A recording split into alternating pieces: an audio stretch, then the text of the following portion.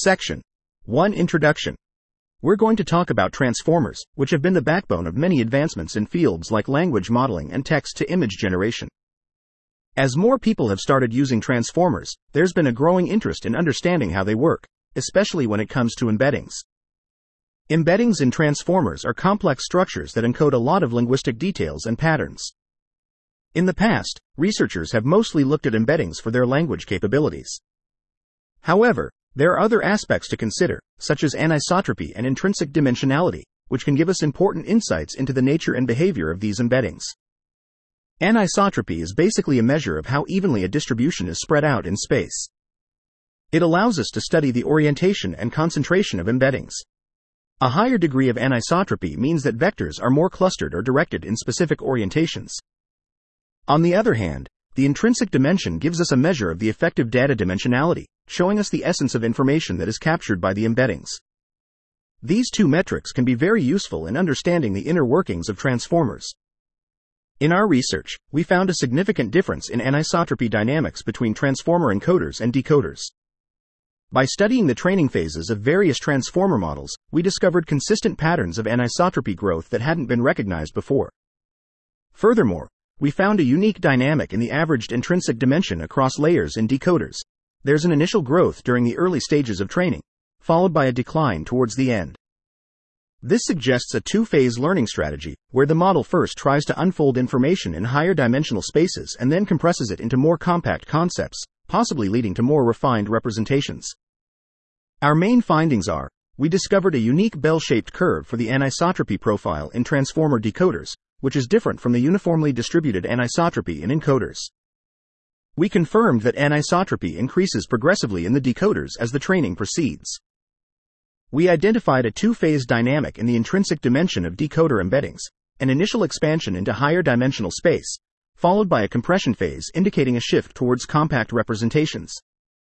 For our research, we used the NWIC8 dataset, which contains 100 million bytes of Wikipedia, making it a rich source of diverse textual content.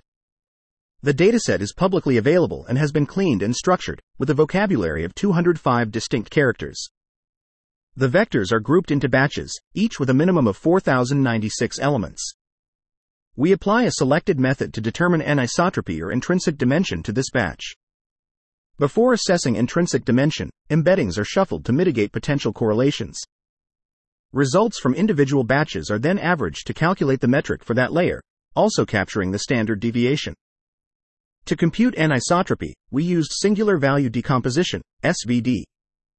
We represented the centered matrix of embeddings as X, and its singular values as sigma. The anisotropy score of X is given by the square of the first singular value divided by the sum of the squares of all singular values. This can also be calculated using the eigenvalues of the covariance matrix. To determine the intrinsic dimension of a set of embeddings, we used a method that explores how the volume of an n-dimensional sphere scales with dimension d. For each data point within our embeddings, we determine the distances to its two closest neighboring points. This process generates a set of pairs.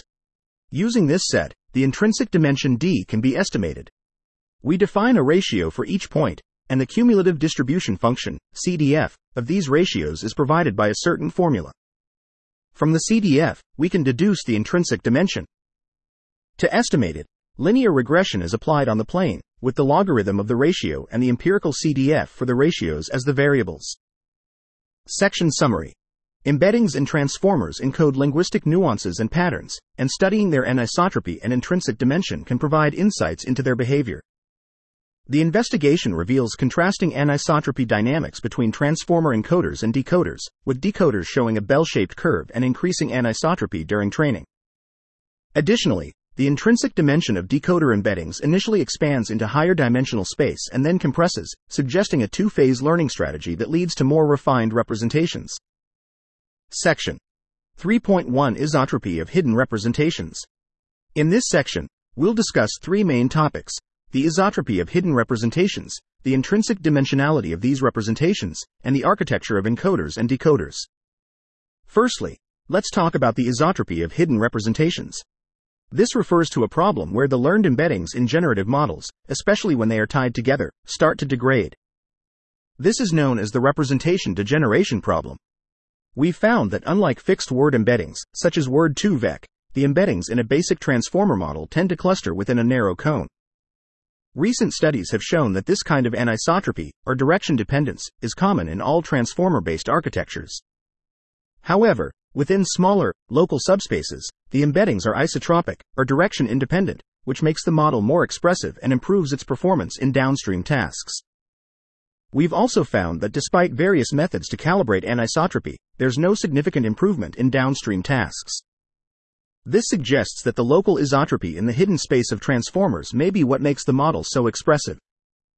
Interestingly, we found that this isotropy is not just present in encoder-only or encoder-decoder architectures. We've conducted experiments on various architectures and found high cosine values across layers, especially in models like GPT-2, which is a decoder model. We've also looked into what might cause anisotropy, particularly its connection to rare words in the transformer's vocabulary. We've tried using character-level models to eliminate the influence of rare tokens, but these models didn't show significant improvements in our experiments. Next, let's discuss the intrinsic dimensionality of these representations. We've found that the training trajectory of the transformer architectures occurs in a low-dimensional subspace. This means that fine-tuning only uses a small portion of the model's parameters, and we can identify the main directions of these task-specific subspaces. Using this method, we've achieved performance similar to fine-tuning in the full parameter space. Lastly, let's talk about the architecture of encoders and decoders. The original transformer architecture consists of both encoder and decoder blocks, which can operate independently. Decoders are typically trained for language modeling tasks, focusing on generating coherent sequences of text, while encoders are aimed to produce contextual representations, or embeddings, from the input text.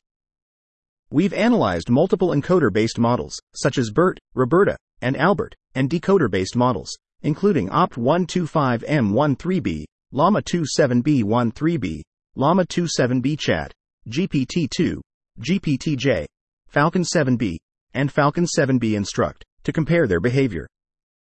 In our results, we found clear patterns in the behavior of encoders versus decoders and how their properties change during training. We've compared the anisotropy levels across various pre-trained transformers, analyzing both encoder and decoder models.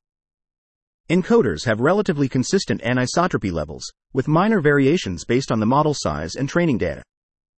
Decoders, on the other hand, have a unique bell-shaped structure, indicating that the middle layers tend to have a higher anisotropy concentration. We've also examined how anisotropy changes during training. We've found a consistent growth pattern, followed by stabilization, across various models, suggesting an inherent characteristic of the language modeling training dynamics of decoders. Finally, our exploration into the intrinsic dimensionality revealed interesting patterns. The initial stages of training exhibit a sharp rise, indicating the model's attempt to map the information to higher dimensional spaces.